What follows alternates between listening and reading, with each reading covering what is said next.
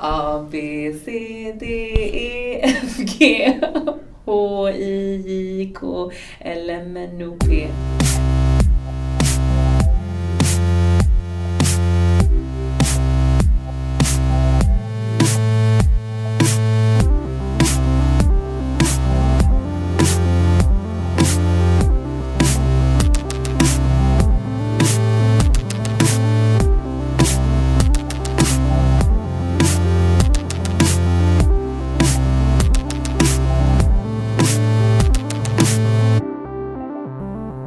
Hello, I'm Danielle Yett, and you're listening to Critical Faith.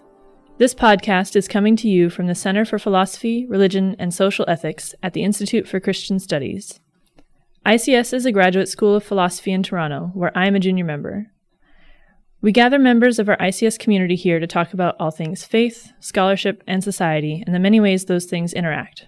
We hope Critical Faith gives you a bit of a glimpse into the everyday life of ICS. This semester, we're tackling some big questions. We're asking our guests to talk about the themes of evil, resistance, and judgment as they come up in the course of their work, their studies, and their lives. I'm Mark Standish, and I'm also a junior member. Today we're talking about the inspiration for these themes, 20th century political theorist and cultural commentator Hannah Arendt. Joining us in the studio is ICS president and senior member and resident Arendt expert Ron Kuipers. We'll welcome Ron back to the podcast in just a minute.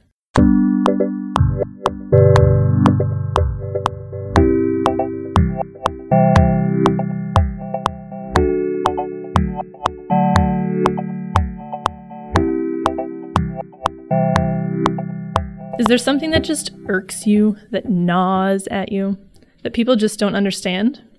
For our first news segment, here's my thought. We're giving folks the chance to set the record straight on any issue of their choice, big or small, in 5 minutes or less.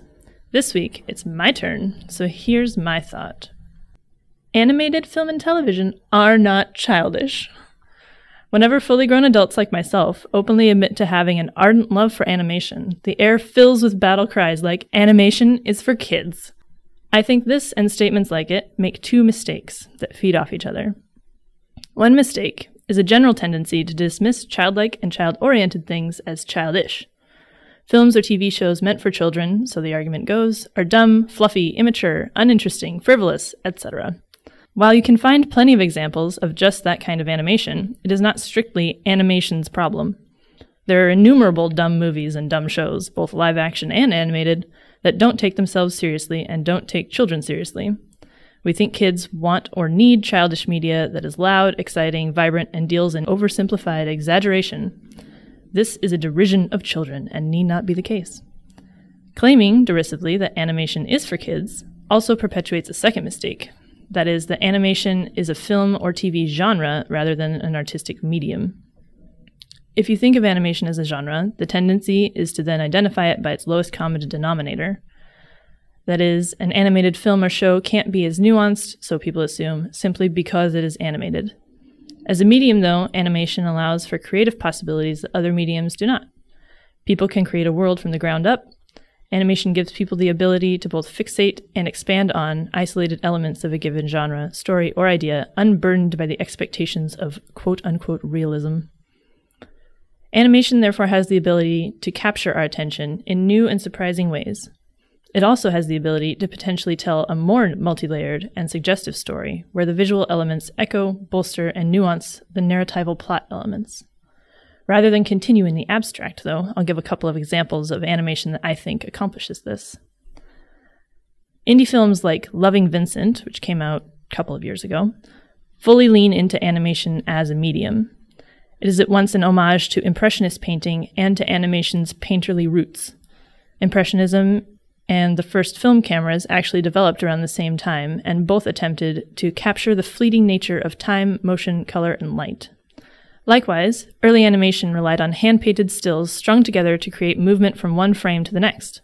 Loving Vincent merges both these techniques together with newer motion capture technology to imagine an artistic future for the medium by respecting its artistic past. A final example, films like Cartoon Saloon's The Secret of Kells and Song of the Sea use animation as a vehicle for reimagining what storytelling itself has the power to do. Both films are modern twists on traditional Irish folk and fairy tales, Both are stylistic marvels that hold up to multiple viewings. Both are heart-wrenching stories about how our stories are the key to seeing the world differently and to letting others in. And both are stories about how children, more often than adults, have the capacity to allow such change to happen and even to seek it out bravely.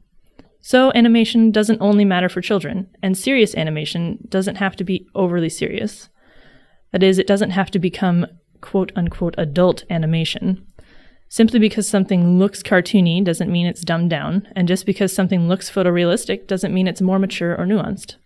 As anyone who has, works with, or is consistently around children knows, distilling complex ideas and experiences into simplified forms is not an easy task, and the curiosity of a child can leave even the most intelligent adult at a loss. Animation, then, even in its more exuberant forms, stems primarily from the conscious choice to simplify, but not to oversimplify, to focus on certain elements and to tune out others in order to draw out the elements in focus more strongly. Perhaps then we could all use a bit more animation in our lives.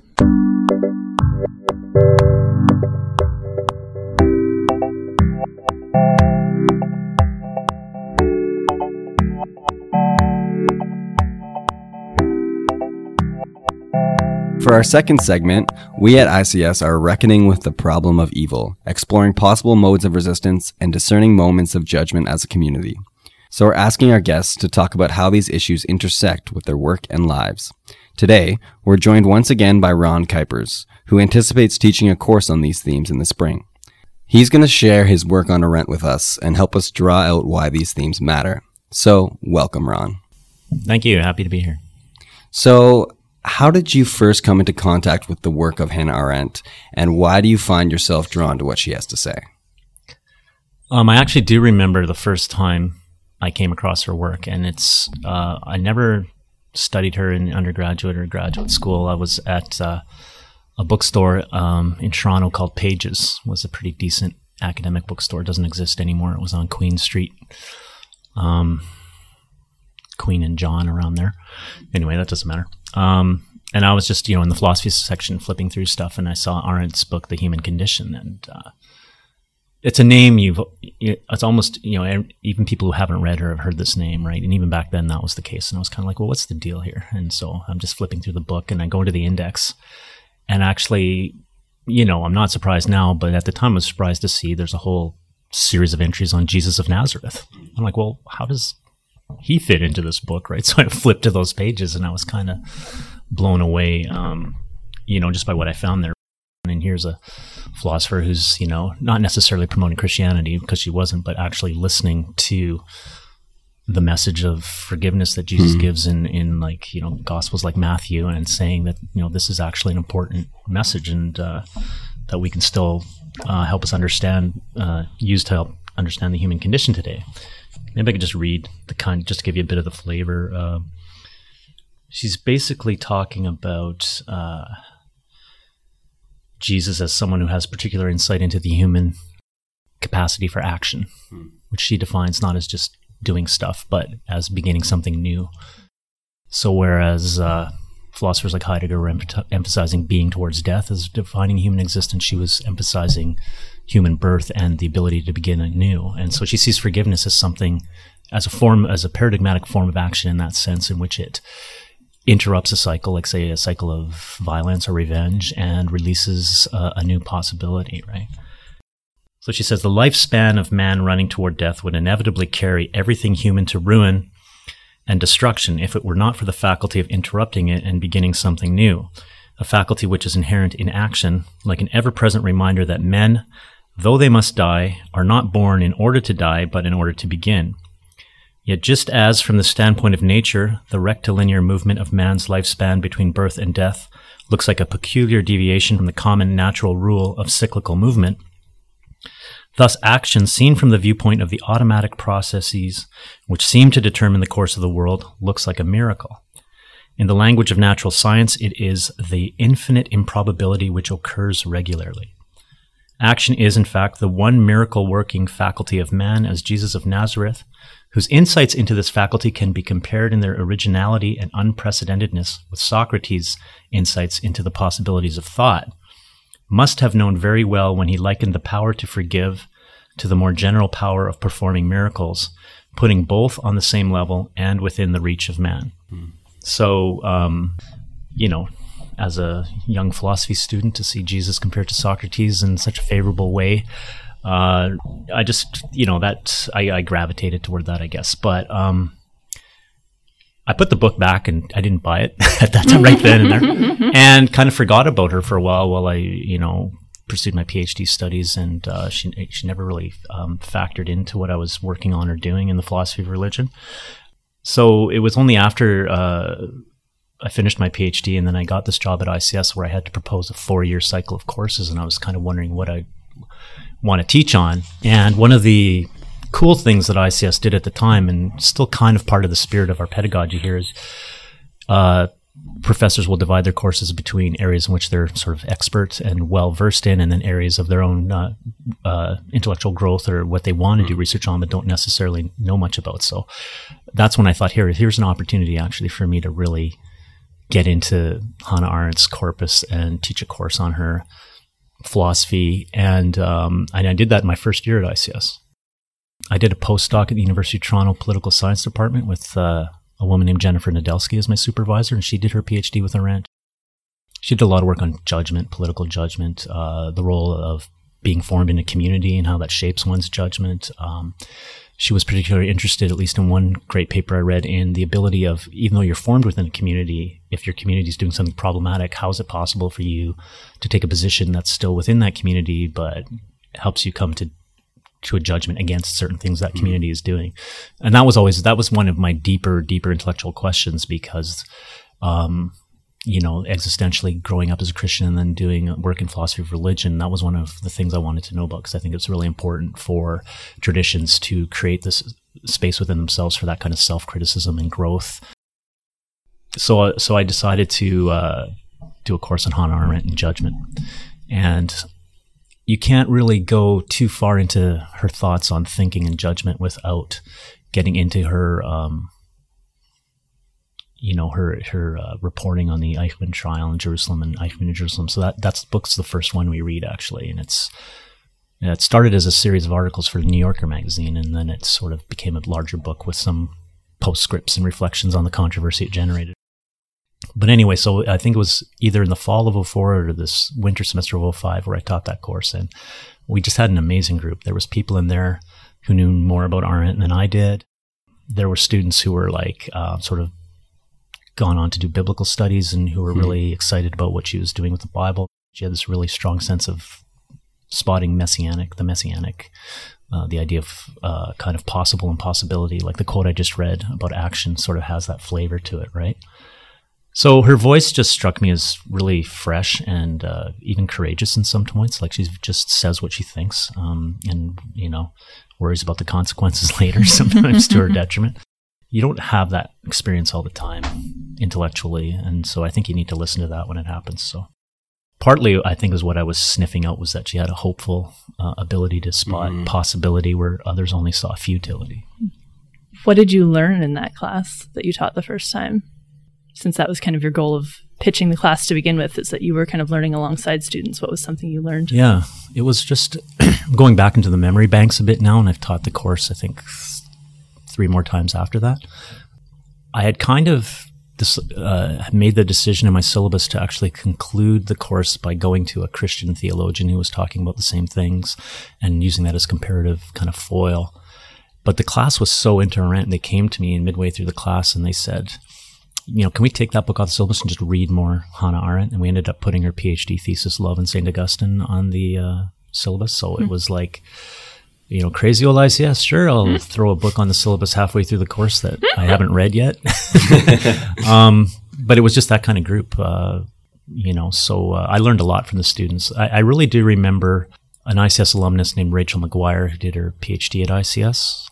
She was also reading Walter Brueggemann at the same time quite deeply, and she noticed something about Arendt's understanding of power that, it was related to an understanding of action, but and evil. What Rachel noticed was that Arendt has a very keen awareness. It might be attributable to her just deeply radical democratic sensibilities, but that everybody has a certain share of power that they can keep or they can give up to other things larger than themselves for good or ill, right? And there's a responsibility there in each person to recognize that they have this power, and when they're giving it up into the service of a larger machinery, right? So Eichmann is a Nazi functionary, and a lot of people thought by trying to really understand what made him tick that she was letting him off the hook. But she was actually, you know, he's just a cog in the machine and all that kind of thing. Hector talked about this in the first podcast. But a cog is still playing a role in the machine. If a cog stops turning, the whole machine stops, right? So she has that sense of like, even the most minuscule mustard seed-like part of a larger machinery needs to contribute to its smooth functioning for it in order for it to happen. And that needs to happen en masse. So I think one of her diagnoses of Germany, Weimar Germany, was that there wasn't a real strong awareness of your own power, or there was a ready willingness to just give it up to this larger thing. So, and I think Rachel taught me that. Like, that was something I wasn't really picking up until she started to make these comments in class about it. And then I was like, oh, wow, that is really cool. That is there. Yeah. Right. So that really opened up my subsequent reading. What is one thing that you find especially compelling about Arendt's views on evil, resistance, and judgment in terms of what they offer social and political discourse in Canada and the US today? You asked what's one thing I find especially compelling about Arendt's views on evil, and I suppose I'm compelled by her sort of exploration of evil in Eichmann in Jerusalem, but compelling's not the right word. I think terrifying might be better. I'm terrified by it. Because I think there's a lot of people have a tendency to misunderstand what she's doing there, right? She's not trying to, so she goes to this trial, right? After the drama of kidnapping him out of Argentina, bringing him to the state of Israel. It's the first time where the new Jewish state of Israel gets to try a pretty high level Nazi official. And it's a show trial. I mean, there's no two bones about it. Like, this is the state of Israel wanting to put the Holocaust on trial. And one of the sort of interesting things about Arendt is she resists those sorts of gestures, not simply for any reason of any sort of hostility to Zionism necessarily, but because it's very important for her to have a grip on reality. And the grip on reality there is secured intersubjectively. And we have to actually look at Eichmann and what he's saying on the stand and what he did, and isolate his individual responsibility from the larger monstrous system that he contributed to, right? So she was always dialed in on that. And that made her really very critical of the prosecution's case against him, because they kept over and over again trying to portray him as, a really, like a monster, someone who's very calculating and just a high-level Nazi henchman, kind of thing. And that's, there has been some more research since then that shows that maybe he did have some of those tendencies, but what she saw on the stand and what she felt she honestly had to report on was that what's more terrifying is this guy's pretty ordinary. He's pretty actually banal. He's actually just trying to get ahead in his job. A lot of the time he has a curious inability to see things from another point of view, not his own, right? So he's going around, he's working in relationships with, Jewish officials. He's cooperating with them. He's starting to think, he thinks they're his friends. He can't figure out why sometimes they get mad at him. His answers are full of stock cliches and things like that. So, at a certain point in the book, it kind of begins to dawn on Arendt that something like the Holocaust can be carried off by an entire citizenry who have kind of succumb to this kind of banality, but not through any specific, malicious anti-Semitic intention. That's one of the controversial things she said. So so a lot of people thought she was minimizing the evil he committed by calling it banal, but she was actually trying to describe how something like this becomes possible in the absence of direct sort of, like, there's obviously anti-Semitism in Germany and hatred toward Jews and all this kind of thing. But I think that by trying to understand him, not to forgive him necessarily, but to really understand it, she will want to understand what it is in the human condition that can make us capable of these sorts of things. And I took a hard look at things that people don't necessarily want to look at. It's much easier to say, that's monstrous, that's not me, I could never do that. And it doesn't mean that we're all little Adolf Eichmanns, right? I did an interview with Richard Carney, and he was clear to make that point when I was asking him this question. It's not that we're all guilty. She denies that, right? Like but what is he guilty of, right? He did certain things. Like in the end, she says the prosecution failed to make their case, but she gives her own verdict, and she does say the death penalty is warranted in his case.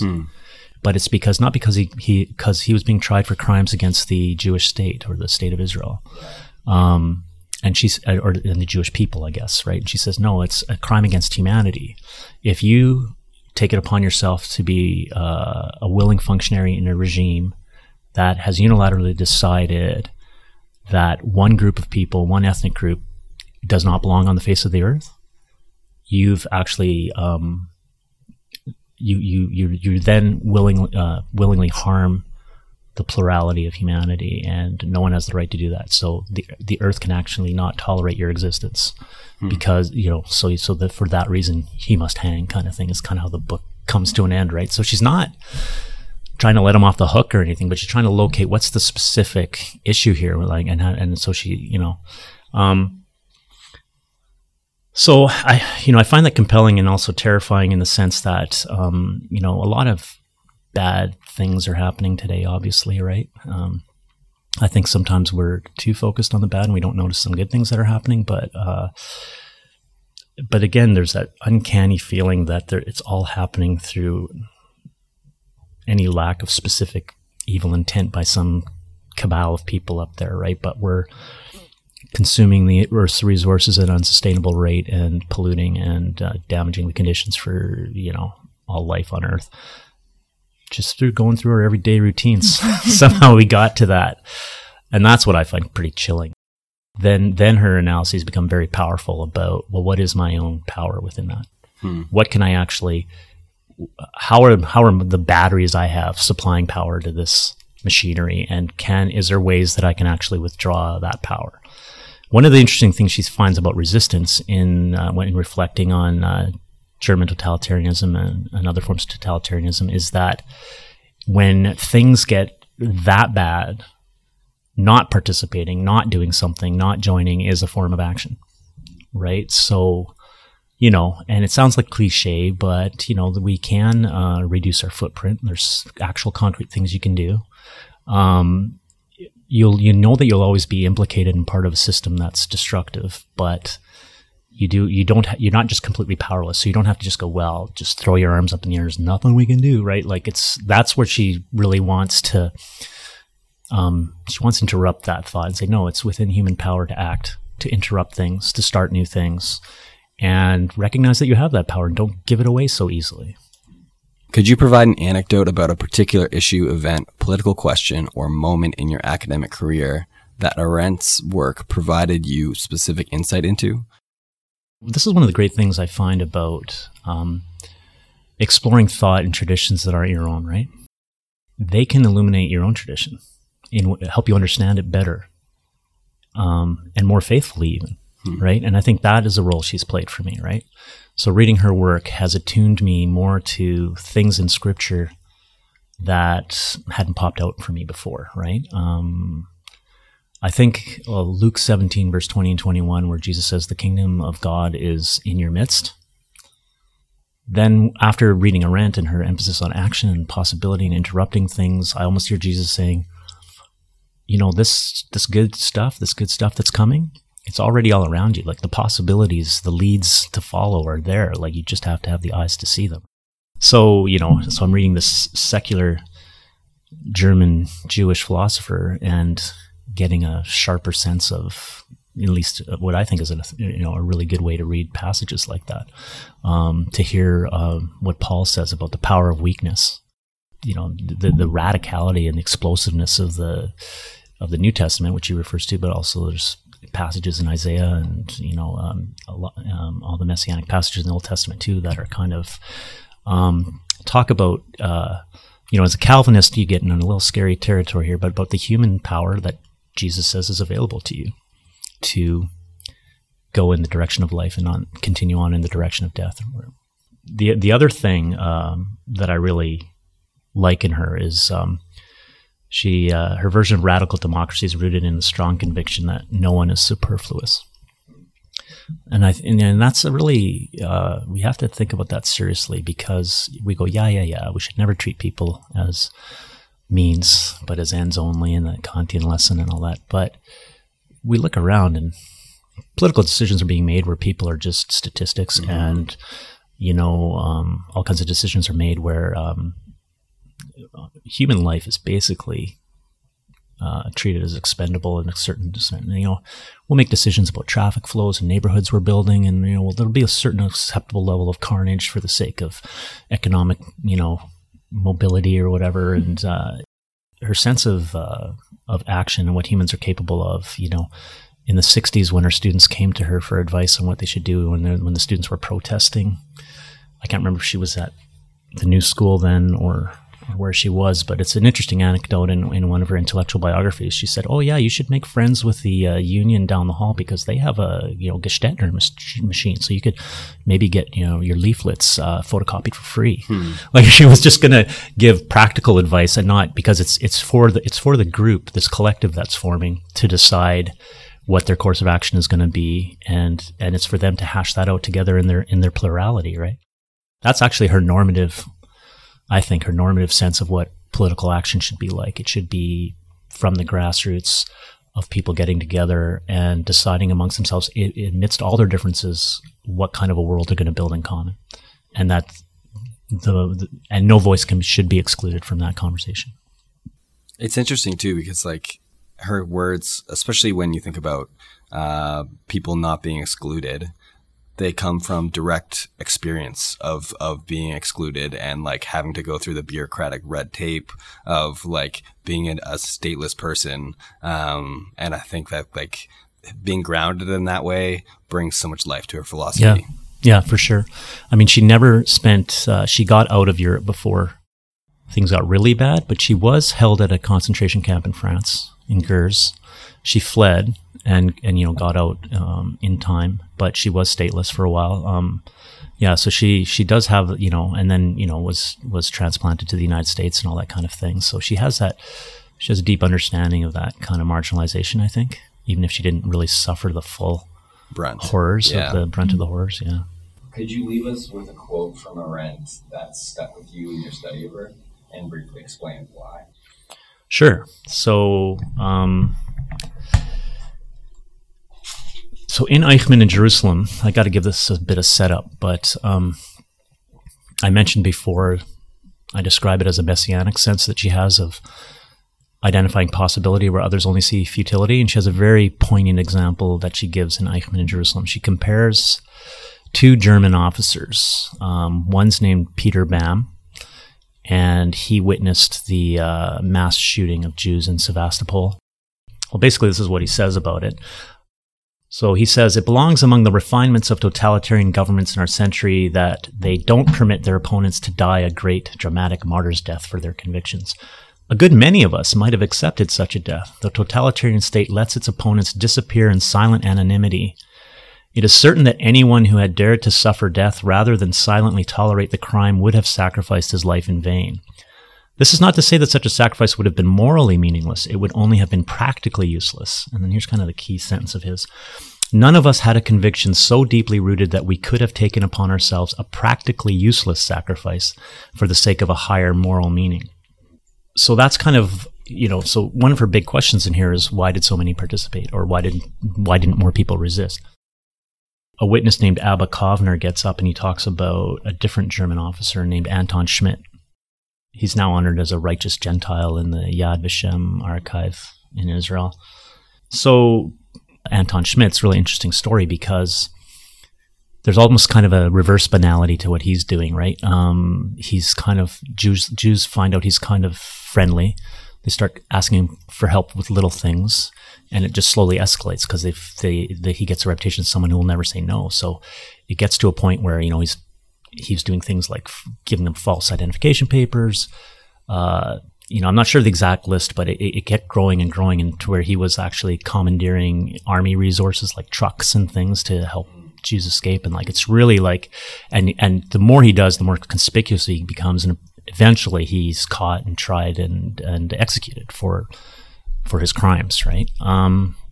So you have a witness up on the stand talking about this person's, sacrifice, right? And so this paragraph always jumps out at me. She says, during the few minutes it took Kovner to tell of the help that had come from a German sergeant, a hush settled over the courtroom. It was as though the crowd had spontaneously decided to observe the usual 2 minutes of silence in honor of the man named Anton Schmidt.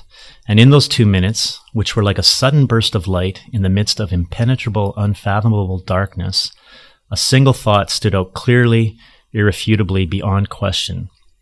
How utterly different everything would be today in this courtroom, in Israel, in Germany, in all of Europe, and perhaps in all countries of the world, if only more such stories could have been told. So when she reflects on the comparison between these two examples, right, they're both German officers. They both don't like what's going on. One doesn't worry about whether or not his actions are futile. The other one thinks they are, right? So why does one see possibility where the other sees only futility? And that's where she's saying it's because the story of Schmidt can be told that we know that what Peter Bam's saying is not true, right? She says, rather, it was the fatal flaw in the argument itself, Peter Bam's argument, which at first sounds so hopelessly plausible.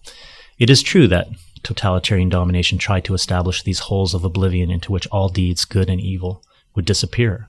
But just as the Nazis' feverish attempts from June 1942 on to erase all traces of the massacres through cremation, through burning in open pits, through the use of explosives and flamethrowers and bone-crushing machinery were doomed to failure, so all efforts to let their opponents disappear in silent anonymity, that's a quote from Peter Bam, were in vain. The holes of oblivion do not exist. Nothing human is that perfect. And there are simply too many people in the world to make oblivion possible. One man will always be left alive to tell the story. Hence, nothing can ever be practically useless, at least not in the long run. It would be of great practical usefulness for Germany today, not merely for her prestige abroad, but for her sadly confused inner condition, if there were more such stories to be told. For the lesson of such stories is simple and within everybody's grasp. Politically speaking, it is that under conditions of terror, most people will comply, but some people will not. Just as the lesson of the countries to which the final solution was proposed is that it could happen in most places, but it did not happen everywhere. Humanly speaking, no more is required and no more can reasonably be asked for this planet to remain a place fit for human habitation. And I think I actually have some power to do something. And as long as we continue to think that and keep that power and use it for life-giving rather than death-dealing paths, which is that's where the judgment and the discernment comes in, then there's still hope.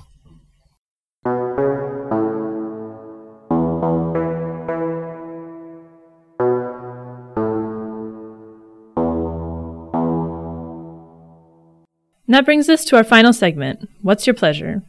This is where we get to kick off our shoes and talk about the other things we do for fun. The movies and television shows we're watching, the sports and games we play, the food and drinks we make and enjoy, the music we listen to, and so on. So Mark, what's your pleasure?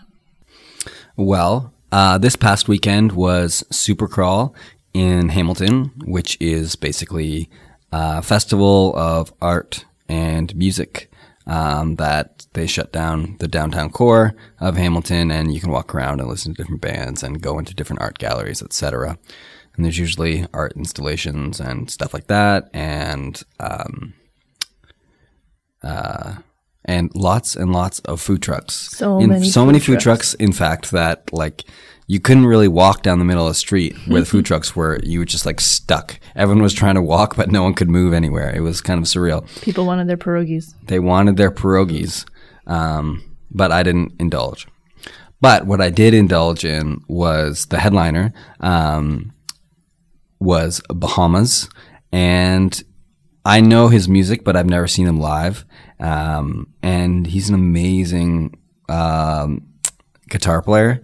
And also I was worried because his music's kind of low key and chill. So I was wondering how he's going to carry the performance for however many people were there. We were near the front, so it's hard to say. There's usually like 20,000. So even in like the main area, there were a few thousand, and then it extended beyond. Yeah, it extends way back beyond the sound booth and stuff. But like he held everyone's attention because he's funny and he's a really good guitar player, and his band is really tight. So they were really good. I'm very impressed. I was also impressed. I was there, so I'm gonna like ride along on your "What's Your Pleasure" and confirm it. Consider it confirmed. One of the most amusing things, though, was something that we cannot convey via podcast. No, I didn't even try. You should try. For those who can't see, which is all of you, was this weird little like shoulder and head bop funky move thing that I don't even know the guy's name. Bahamas Man like did consistently throughout the show, and that I've been doing like ever since, just kind of wanting to walk down the street and like funky head bop everywhere. One of my major gripes with like bands is they're always like introducing their bandmates, but the lead singer never introduces themselves, which is usually like, oh, if it's like the Gareth Inkster Experience or something, then you know the lead singer is Gareth Inkster. But for Bahamas, I know that's not his name, and I don't know his name. I would like to actually know his name, and I got everyone else's names down pat because he kept introducing them, but I don't know who he is. So maybe his name is Bahamas. Complete change of pace is my pleasure, which I feel like maybe pleasure is not the correct word in this instance, but it was very good. Anyway, a couple weeks ago at this point, I went to the Toronto International Film Festival for the first time ever, and getting tickets to anything was an ordeal to begin with, but managed to get a ticket to Terrence Malick's new movie, A Hidden Life, and very much in the style of what people apparently call the new Malick. This very expansive, like naturalist love affair of a movie. It's beautifully shot set in Austria, and Austria is like this. The landscape in Austria is just like fairy tale, magical, crazy mountains that shouldn't be there but are somehow. And it's the story of this Austrian farmer as World War II breaks out, basically, and how he decides that he can't go along with it and has this like quiet life of resistance that ends up getting him into a lot of strife. But so thematic, so fitting for our topic. So fitting, yeah. It's like we planned it. But one of the things that I realized that I did enjoy about the movie is going into it, I realized I have never actually seen a Terrence Malick movie before this. I've only ever heard of them nonstop so many times, but had never actually sat through an entire movie myself. So this was the first time I'd done that. But one of the things that I enjoyed about the movie was, and I'd heard people talk about his style as like he does a lot with like light, and he loves like this kind of excessive almost amount of light in his filming, which there is a lot of that. But so much of the movie was very like tactile, and like how it was shot, and even like the sound quality, like the sound quality was like tactile, like you could feel it. And there's a lot of like dwelling on like just kind of like moments of like human touch and like kind of running fingers through like the fields of grain and all this stuff. And I don't know, it was just it's probably the most like tactile movie I've ever seen. Wow. Which is a strange thing to say, but it was very good. It's worth a watch.